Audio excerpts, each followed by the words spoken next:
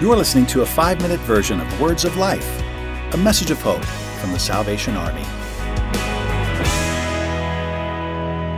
Back in July of 2019, we were in the middle of a series on parenting. And on episode 7, we were joined by Salvation Army officers Steve and Connie Long. Well, my beginning days with the Salvation Army, my sister was married to a Salvationist, Bill Touchton. And Bill was in the Air Force, and my sister was very much in love, and they got married, and so Bill's influencing her brought me into a far distant relationship and knowledge of the Salvation Army. I didn't know anything about it except that they helped people. At that time, I was a long-haired hippie and carried up into the hippie movement, and Bill and Peg were very instrumental, I would say, probably through prayer and my mother, and my commitment to Christ. Yeah. Well, I know from the beginning we knew he wanted kids. He came from a family of 12 kids, and I came from a family of 5, and so that was a foregone conclusion. We knew that was going to happen, and I don't remember so much us really talking about. Well, I know having. that. Well, I know that it was a number thing, and it's always been a number thing between us. I said about 4. She said maybe 5, and the Lord said 6. Before we came here, we sent out a little text to our kids, and we said, "What's one good thing, one not so good thing, and one funny thing that you remember about with our parenting?" And they were spot on.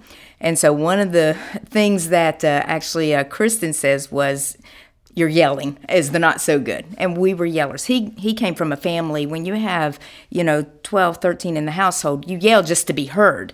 And so I remember Catherine coming to me. She had been with us not even a year. And she said, "Why don't you yell at me like the rest of them?" And it made me stop, because just in that moment, just that little statement, because she and I had been going through counseling, through all of this to help her and to help us as a family. And I thought, you know what? I was treating her differently. Not that I wanted to yell at my kids anyway, but, that's how I guess we were coming across. And I said, "Okay, you got it." And I think in that moment, that was when we began to really gel as a family. She came at a time when she needed us, but also at a time when we needed her. Connie and I were both raised in very strict homes, and so and our children, we wanted them to be able to expand and do whatever they wanted. If they wanted to play sports. They were with us wherever we went. We've dealt with lifestyles that are definitely not what they were raised to be, In those times, not that it's any easier for him, but I think he handles it a lot better than I do. Yeah. And well, I'm a little different because my mother made us go to church, and my father was not a believer. And so we were going to the Baptist church until we were 12, and then we were allowed to make our own decision. And all of us boys said, "Yeah, that's history. That's history. Who's going to church? I'm not going to church." And so that's when I took on the hippie lifestyle, and I ran from God. I remember the Lord speaking to me in my mother's 57 Chevrolet one Sunday after Jack Van Impe was a guest speaker at the church, and saying, I want you in the ministry. And so for all those years, running away from the Lord, and then at the age of 22, just submitting myself to that calling of ministry. I guess if you bring up a child in the way that they should go,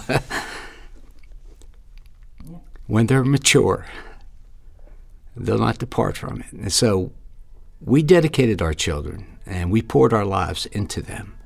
And even for the few that are still wandering out there and prodigaling out there,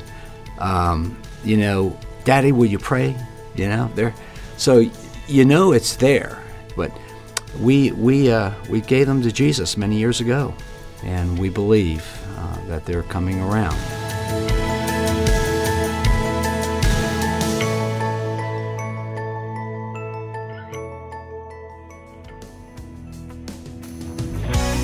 Thanks for listening. To hear the full version of this week's episode, subscribe to Words of Life on your favorite podcast store or visit SalvationArmySoundcast.org.